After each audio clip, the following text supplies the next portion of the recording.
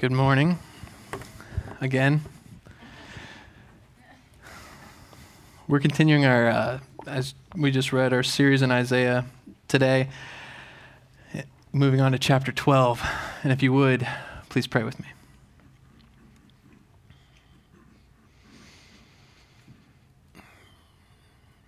Heavenly Father, you are a good God who has given us your word. And we thank you, as we've studied so far in Isaiah, that you did not leave us on our own, but that you have made a way. Father, and as we study your word this morning, and as I preach your word this morning, God, I ask that you would speak to our hearts. God, where we are tired and down, Lord, I pray that you would encourage us. Where there is sin that is unrepentant, Lord, I pray that you would convict our hearts, Lord. God, and I pray that we would find you as we seek you, Lord. And pray this in Jesus' name. Amen. Have you ever been with someone completely after a victory, or maybe after achieving what they've just wanted all their life? It's pure euphoria. Or if you've ever watched the Super Bowl beyond the commercials and the halftime show, actually to the end of the game, you'll see players on the field, and what are they doing? They're celebrating. They're going crazy. There's not one of them on the field who's just completely apathetic to what's going on. They're going nuts. They've received what they have worked for their whole lives. Even the players who sat on the bench the entire game, the entire season, what are they doing? They're jumping around going crazy. That would have been me, but I didn't even get that far. They have achieved their greatest goal. And it's clear what the next question should be. What are you going to do? And again, if you've watched the Super Bowl to the end, you've seen that Disney has run this amazing spot for 33 years now, where a reporter runs onto a field. It's completely not staged, right? Where a reporter runs on the field, grabs the quarterback or the MVP and says, "You have just won the Super Bowl. What are you going to do next?" And the paid-for response is, "I'm going to Disney World." Because that makes perfect sense that after winning the Super Bowl, the next thing you want to do is go stand in line and hit the Heat in Florida. It's a clever marketing technique, right? Aside from using a popular athlete, Disney is answering the question of, now that you have achieved what your heart desires, what are you going to do? As a human, it's impossible not to have some emotional response to achieving the desires of our heart. So, my question for you this morning is, what is your emotional response to the good news of your salvation? How does it make you feel? What does it make you do? Does it have any bearing on your life? In chapter 12, Isaiah describes people who are delighting in their God in response to his saving measure. This is a descriptive passage here in chapter 12, and I think it's also meant to be prescriptive for us who are experiencing it, this same salvation from the other side. In chapter 11, he has told the people of the amazing reality that is coming their way. God will extend his hand to his people, and all the peoples who have oppressed God's people will be wiped away. And how will the people respond? They will give thanks. They will rejoice. They will praise their God, and then they will tell everyone how great their God is. I told Tim earlier this week when I was preparing that I felt like I was prepping for a pep rally. Because this passage is a complete declaration of rejoicing over what God has done for us individually and corporately. See, the author is giving thanks multiple times. He draws salvation with joy, and out of that joy, he makes God known throughout the world. See, the appropriate response of the believer to God's act of restoration is joyful proclamation. As we'll see here in Isaiah 12. It's chapter 12, it's a song. And really, it's broken into two sections. The first is in verses 1 and 2. It's a singular you. That you there, we lose this in the English translation. If we were in the South, it'd be called y'all for the second section, but the first section, it's a singular you. It's the you who experiences the joy of God turning his anger and personally comforting each and every one of his children. But the second section in verses 3 through 6 is a plural you with a joy that evangelizes the world. So we see first in verses 1 through 2 that God saved you and gave you himself. Isaiah starts by saying, you will say in that day, and that you will say in that day is a play on words from what he has said earlier in Isaiah. Previously, that day was going to be a day of destruction. But as Tim explained to us last week in chapter 11, rather than destruction, we see restoration. And not just restoration for us individually, but restoration for what? The world. God will restore all of creation. The response of God's people who he has saved, it's not apathetic. Straight out of the gate, this saved individual is giving thanks to their God.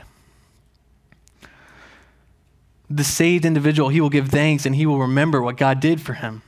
And he sings to himself first the gospel. What does he sing first? Look with me at verse 1. He says, I will give thanks to you, O Lord, for though you were angry with me, your anger turned away, that you might comfort me.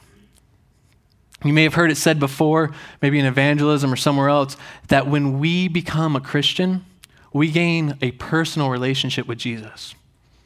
We're a personal relationship with God. And I would argue from Scripture here and other places that we'll briefly cover, we are in relationship with God from birth. But our relationship with God from the beginning isn't one of comfort. Isn't one of sonship or childhood. It's one of anger. It's one of wrath. You see, the authors of the Bible understood this correctly.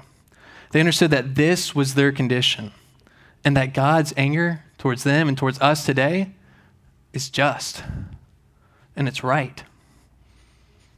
And here in the Western church, we don't really like this idea of God's anger towards sinners. It makes us uncomfortable. But when you leave that truth out, the good news at best at that point is just bland news. As Matt Chandler has said, the good news of the gospel has arrived in the midst of bad news.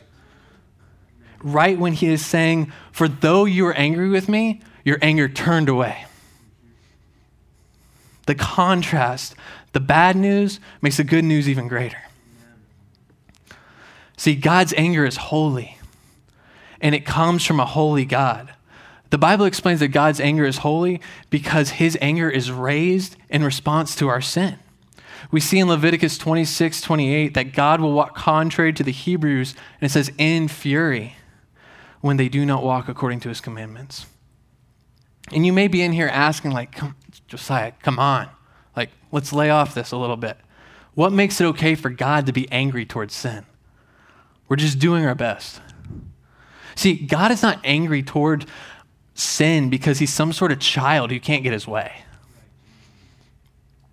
As the second question of the New City Catechism says, what is God? Answer, God is the creator and sustainer of everyone and everything. He is eternal, infinite, and unchangeable. In his power and perfection, goodness and glory, wisdom, justice, and truth. Nothing happens except through him and by his will. With that said, sin is completely the opposite of what God is. And sin is not in him at all. And because God is holy and without sin, anything contaminated with sin, including you and me, cannot be in the presence of God and will not go unpunished.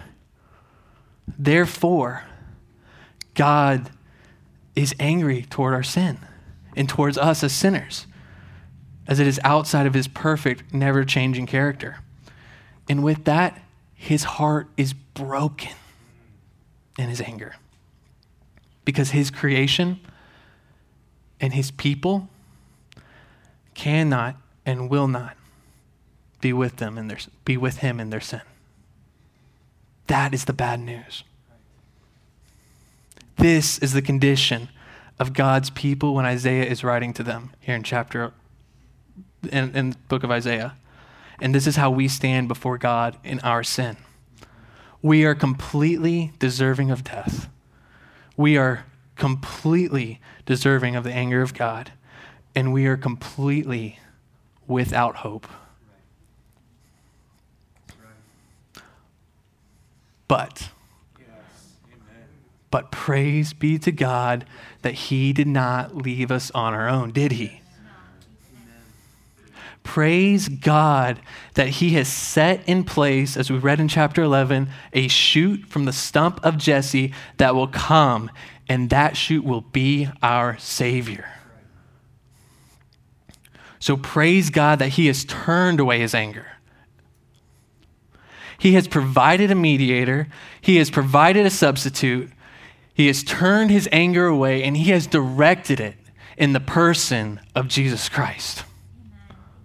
Church, praise God for that. That is what is happening here in chapter 12. The reader understood his condition before God intervened. And I ask you this morning, do you understand your position before God intervened and what God has done for you today? Later in Isaiah 53, 4-6, this is essentially what he's alluding to. He says this, Isaiah, surely he, being Jesus, the Messiah, the coming one, he has borne our grief and carried our sorrows, yet we esteemed him stricken, smitten by God, and afflicted. But he was pierced for our transgressions. He was crushed for our iniquities. Upon him was a chastisement that brought us peace. And with his wounds we are healed. All we like sheep have gone astray. We have turned every one to his own way. And the Lord has laid on him the iniquity of us all. Jesus served as our substitute. When he did not earn 1 ounce of the punishment he received, he took every ounce of the punishment we deserved. That is amazing, church. We talk about being woken up. We sung about it today. If that doesn't get us woken up, I don't know what will. We're missing it at that point.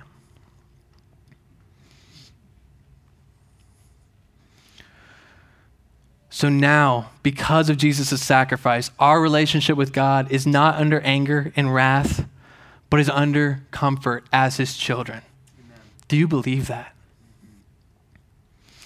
Isaiah shows in chapter 12 that this reality is what drives God's people to sing. This chapter 12 is entirely a song.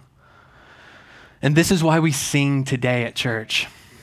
This is why we give God thanks. This is why we give God praise. This is why we give God our lives.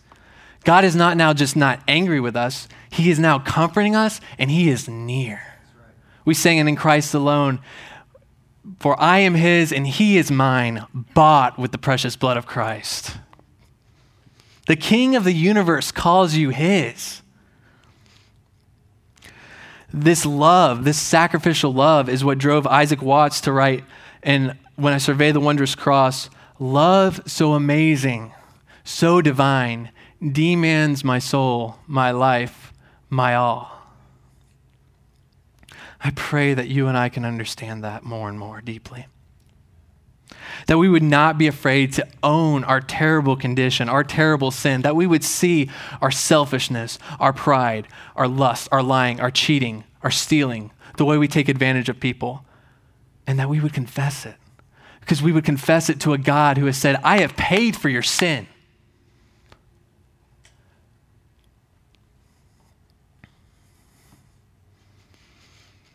As Isaiah writes here, behold, God is my salvation, in verse 3. Behold, God is my salvation. I will trust and will not be afraid. For the Lord God is my strength and my song. God is ours and we are his because of what Jesus did. As mentioned earlier, our relationship with God used to be one of wrath, as it says in Colossians 1, that we were alienated from God and hostile in mind.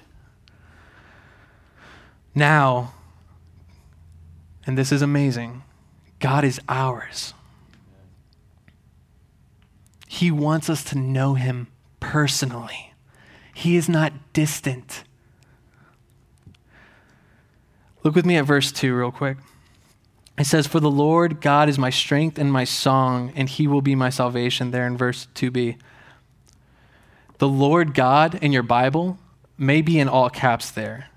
And that's because it's the personal name of God, Yahweh, actually used twice. He's saying Yahweh. And he's trying to drive further home the point that that God is now our God. And what he's saying here is like, God, he's my God, and I am his. Do you know him? The other thing he's showing here in this passage in verse 2, that historically, when God's people are delivered or experience the generous presence of their God, they rejoice. They sing. This is a regular occurrence in Scripture. We see in other places. Miriam sings after crossing the Red Sea. David sings when the Ark of the Covenant, the presence of the Lord, is returned. And Mary sings when she's told of the Emmanuel who will come.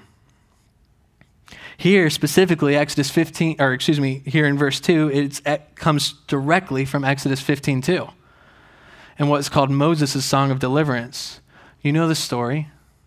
Generations ago, God's people were enslaved, right?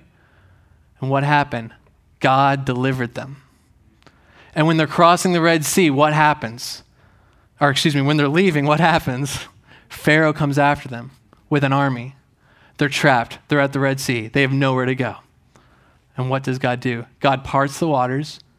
The Israelites walk through, and then God wipes out their pursuers and sets them free. And what do the Hebrews do? They sing. Imagine the physical and emotional burden the Israelites felt, being slaves, being set free, being chased again by the ones who had just set them free. And remember, this had happened multiple times to this point. It was this back and forth thing going on, like a soap opera. But finally, once and for all, they were set free. And what Isaiah is getting at here is that it's the greater redemption. It's the greater Exodus. God is further redeeming his people, further setting his people free, but not just from slavery here on earth, but from the slavery of sin and shame. So what do? We sing. We don't just sing because that's what we do on Sundays at church, because we've been singing.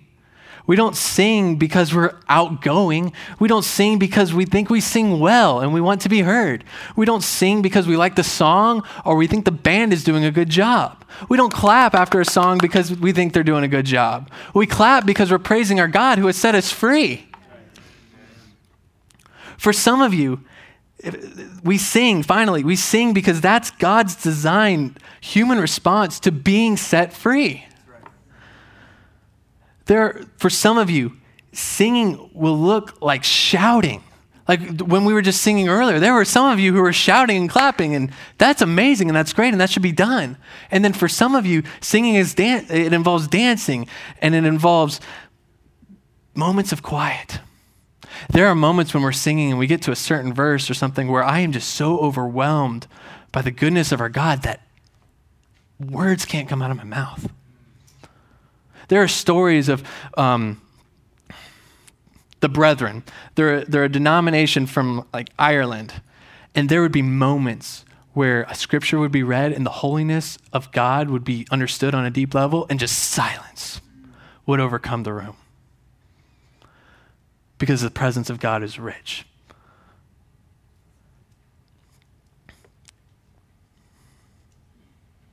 So whatever it looks like for you to engage in singing, what I invite you to do, because you have been set free, engage.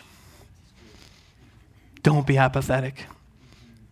If you have no desire to sing these truths, to engage with these truths, then I invite you to ask yourself the question, do you know this Jesus we talk about?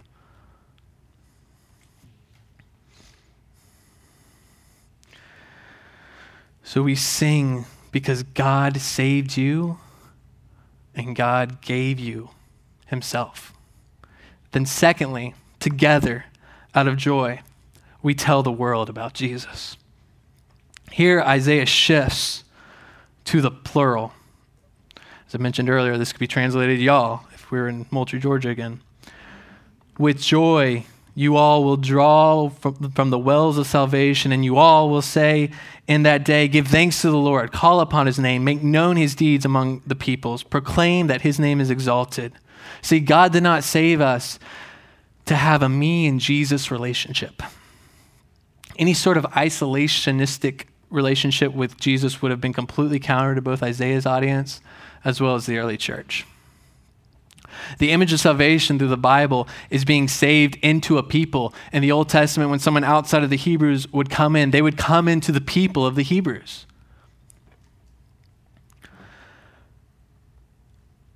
Now we, as the whole church, are to be on mission and indiscriminately tell the world about this Jesus. And see, when Jesus, he further says this in the New Testament in Matthew 5:14 in a Sermon on the Mount, saying this, you are the light of the world. A city on a hill cannot be hidden, nor do people light a lamp and put it under a basket, but on a stand, and it gives light to all in the house. In the same way, let your light shine before others so that they may see your good works and give glory to your Father who is in heaven. The you here in the original language, Greek, is plural. We're not talking about you, Alex, you, Larry, you, Shannon, you, Cricket. We're talking about you all, the church. And that you all, the church, shines brighter and brighter when we're together under the unity of our Jesus Christ. In verses 3-6, God's people evangelize the world by delighting in him. It's very simple like that. They love God so much they can't help but tell others about him. The passage could simply be summarized as God's people are bragging about God and telling other people to do the same. John Piper summarizes this well with his famous quote that God is most glorified when we are most satisfied in him. You may be thinking, telling others evangelism, that's awkward. I don't want to force my opinions on others. I don't want to maybe mess it up and just confuse somebody out of the gospel. Or maybe you're afraid of failure, but I would argue this with you right now. You are likely evangelizing others about something. The question, though, is what? See, we have in many ways overcomplicated evangelism. And if you're like me, you've been tempted to overcomplicate it to the point that you just are like, I don't need to do that. That's for the pastor. That's for the missionary. That's for that hyper-Christian that I knew back when I was in VBS. But as I said earlier, you're likely evangelizing others about something. The question is what? Because evangelism is just simply the proclamation of good news. So if you have found the next best restaurant, what do? You tell others about it. If you have found the next best show, what do? You tell others about it. If you have learned the best next diet, exercise routine, pillow, mattress, you name it, you tell other people about it. We all do it. I know it because I've talked to humans before. Some people are really opinionated and they tell you a lot. If you have found it, you tell people about it. And sometimes you might try to convince them because it's the most practical or the most comfortable or whatever it is. But in all of those other reasons you have found, ultimately you love it. And out of that love, you tell others. If we were just talking about Christianity, want to speak Christianese on this, you could say it this way. You tell others about him because you know him. And in him, you have found joy. See, our personal experience of God saving us is a powerful and effective tool in evangelism and a powerful tool in praising our God. We see this in Psalm 34. David says, taste and see that the Lord is good. But before he even gets there in verse 8, he starts by explaining to the reader, there was a time when David needed God. And he says, I sought the Lord and he answered me. David, while boasting about his God, while boasting about the goodness of God acting in his life, says, you know what? I've seen it. I've tasted it. Now you taste and see that God is good. Like, it could be said this way for a modern example to help you see evangelism real quick. If you told me, okay, going back like 6 years, we moved to Columbia, South Carolina. So if you told me, I'm going to Columbia, South Carolina next weekend for vacation, I'd say, do you like burgers or do you like subs? And because you're a normal human being, you would say, I like burgers. But after that, I would say, oh my gosh, you have to go to this place called Polly's Front Porch. I promise you it's the best burger place in South Carolina, maybe even the Southeast. Oh man, you know what? I remember one time, I was playing spike ball all day with some friends, and we went there for a late lunch at like 3 o'clock. So I was so hungry. And I sat down in this grimy place, but you know what? It doesn't even matter how grimy it is because, man, when they put that burger in front of me, oh, they have so many options, but my favorite's the Caw Crick. Oh, that's a real thing. They put that in front of me on the pretzel bun with that thick patty and the green tomato and the pimento cheese. Oh, and I bit into that. Oh. You know what? You just have to experience it for yourself. I can't describe to you enough how good it tastes. But you know what? I've tasted it. Oh, it's good. It is rich. It's perfect.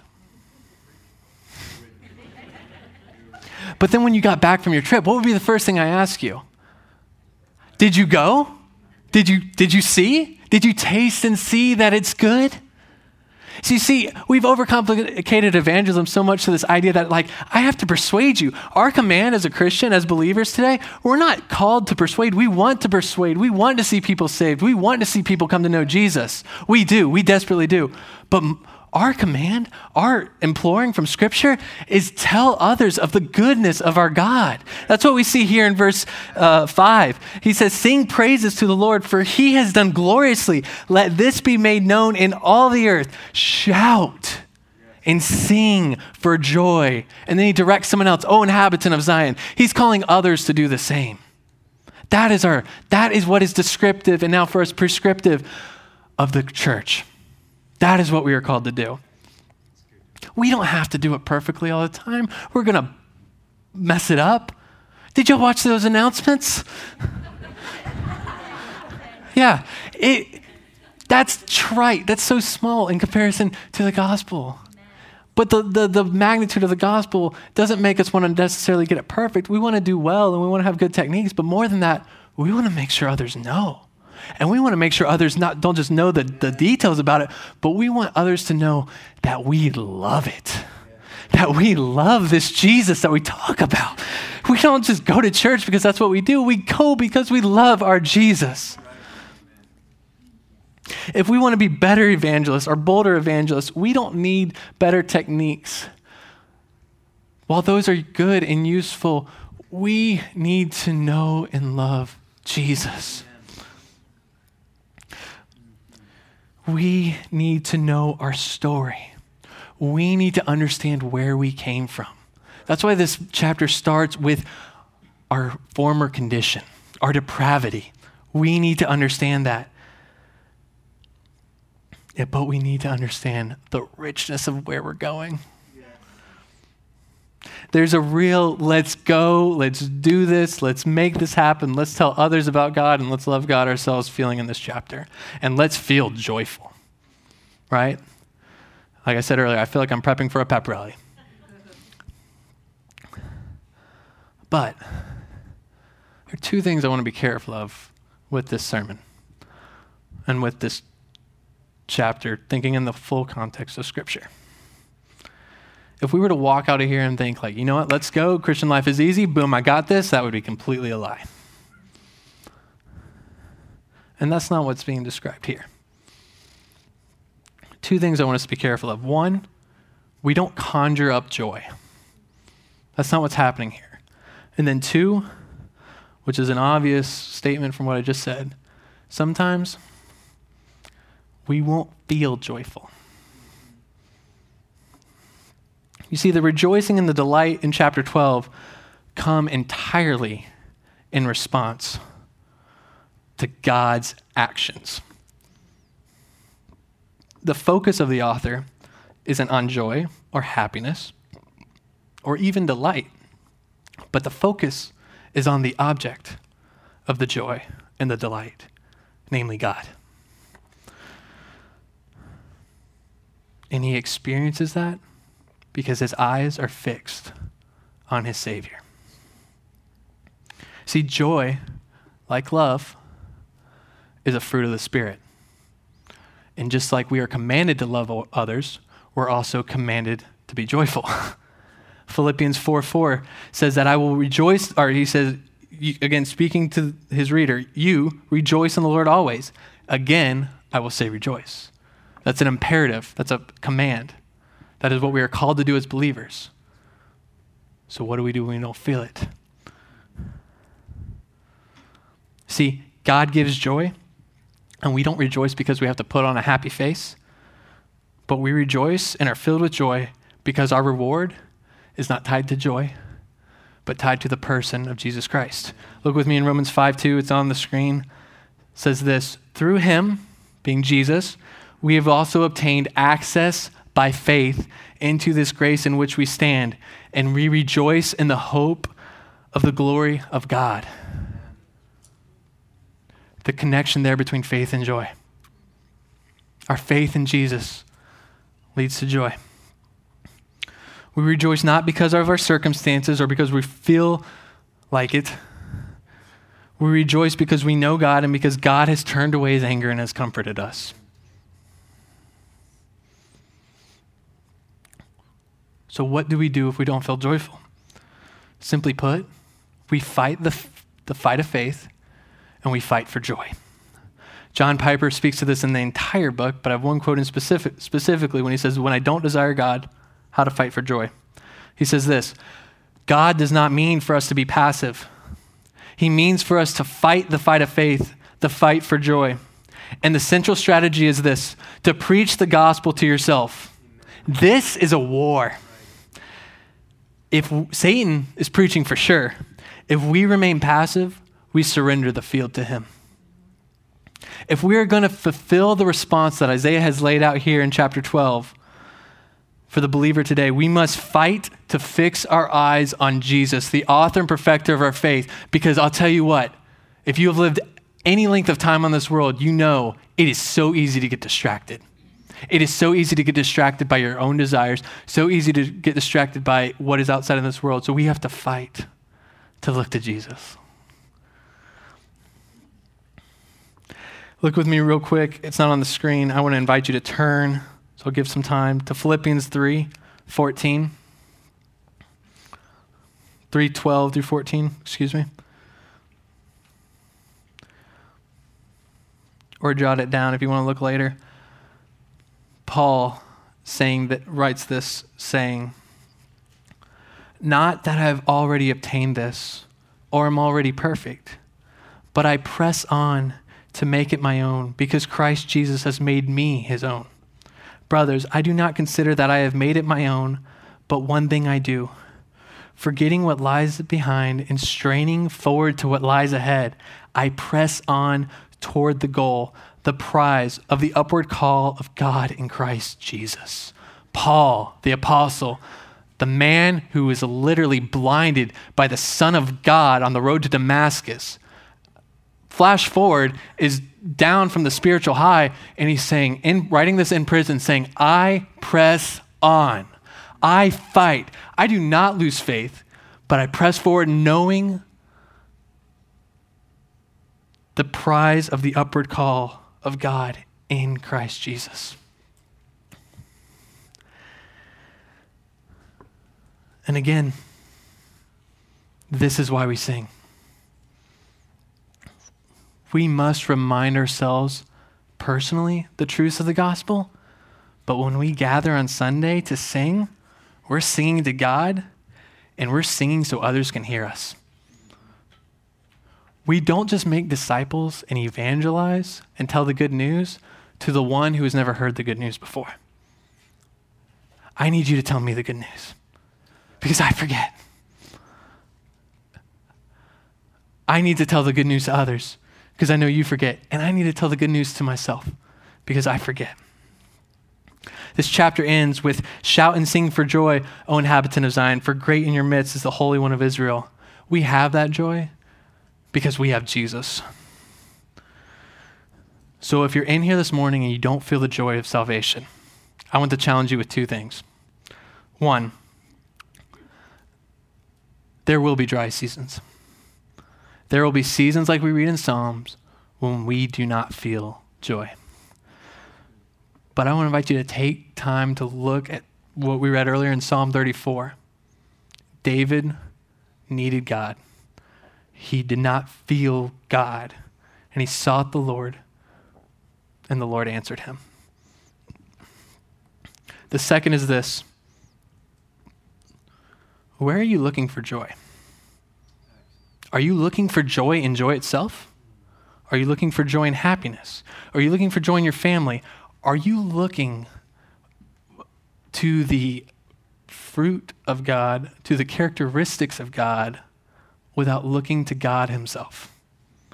It was prayed in the prayer meeting this morning about this idea of running from God, and I kind of had this thought in the preparation for the sermon as well. We can be running from God while looking like a Christian because we're chasing the things of the Christian culture and the Christian life without chasing the God, without fixing our eyes on the God of the Christian faith. See, when we experience the true joy that comes from God, from a hope that is secure beyond our circumstances, we can face the legitimate hurts and struggles and pains we encounter in this world. We are no longer slaves to the waves of emotion and circumstances that this world brings. You know that there are good seasons and there are hard seasons, and God is inviting us to experience him in all those seasons. See, I learned this personally last spring with my work. My personality lends itself to be an achiever, or if you're an Enneagram nerd, the 3. While that's neither a good thing or a bad thing, it does mean that I'm driven by what I can accomplish. And while that's a valuable attitude in the sales and development world, which is where I work and live, I can be tempted to place my worth, value, and joy in what I can get done. Last spring, it was not going well. I will spare you the details, but a consistent sequence of about 2 months were just constantly bad news. I did not think I could do my job, and if you had the pleasure of being around me, I was not very pleasant. During this, God convicted me of how I have been placing my faith in what I can accomplish. And in that, I had weak joy. During this, I discovered a song by the Gettys that says this: "My worth is not in skill or name, in win or lose, in pride or shame, but in the blood of Christ that flowed at the cross." We will experience joy in life not when we pursue joy, but when we look to the cross of Jesus Christ. When we rightfully understand that our condition apart from Christ is one of destruction. But now in Christ, it is one of life. It is one of joy. It is one of victory. And not our own, but a victory in Jesus. And when we experience that joy in Christ, we will evangelize. We will tell the world. We will tell our coworkers. We will tell our family. And it's not this, let me sit you down and talk to you the details of the gospel. That may happen. But it's this, do you know what God did for me? I want you to experience that.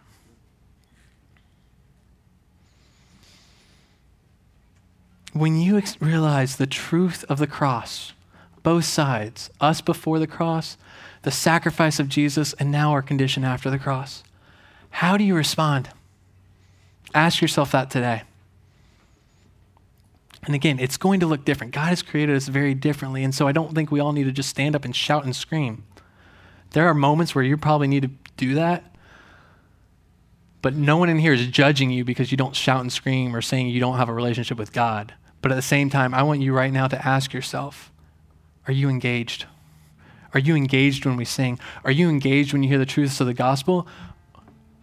Or is it just, yep, I've heard that before? Are you filled with joy and wonder? Do you want to tell others? Let's speak to a few people.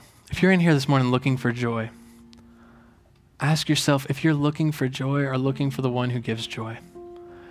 And if you realize you've been looking for joy, I want to invite you to confess. Because really, this sounds weird, even though it's a thing from God.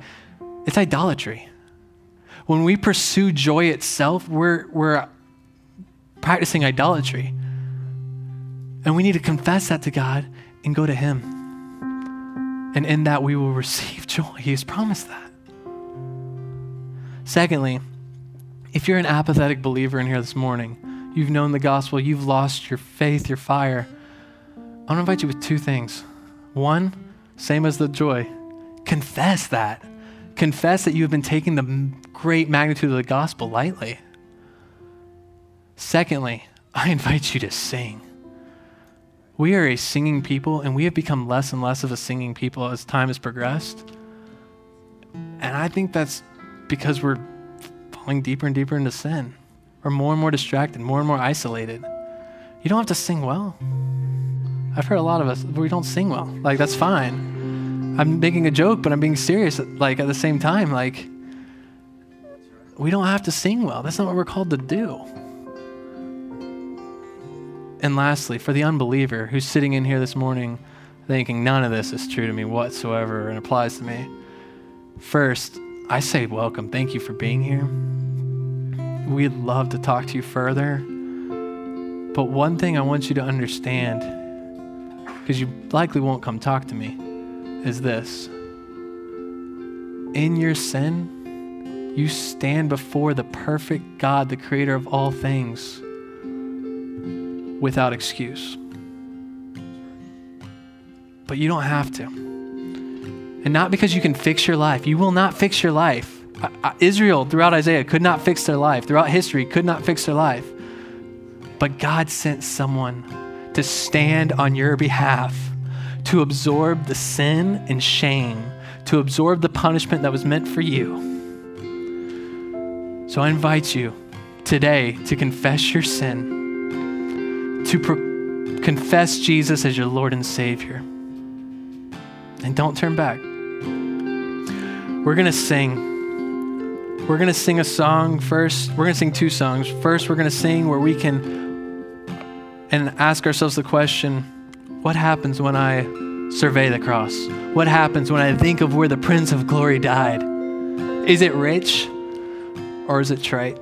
And then we are going to proclaim the goodness of God, the goodness of salvation. So if you would stand with me, I'm going to pray for us and we will sing. Father God, thank you.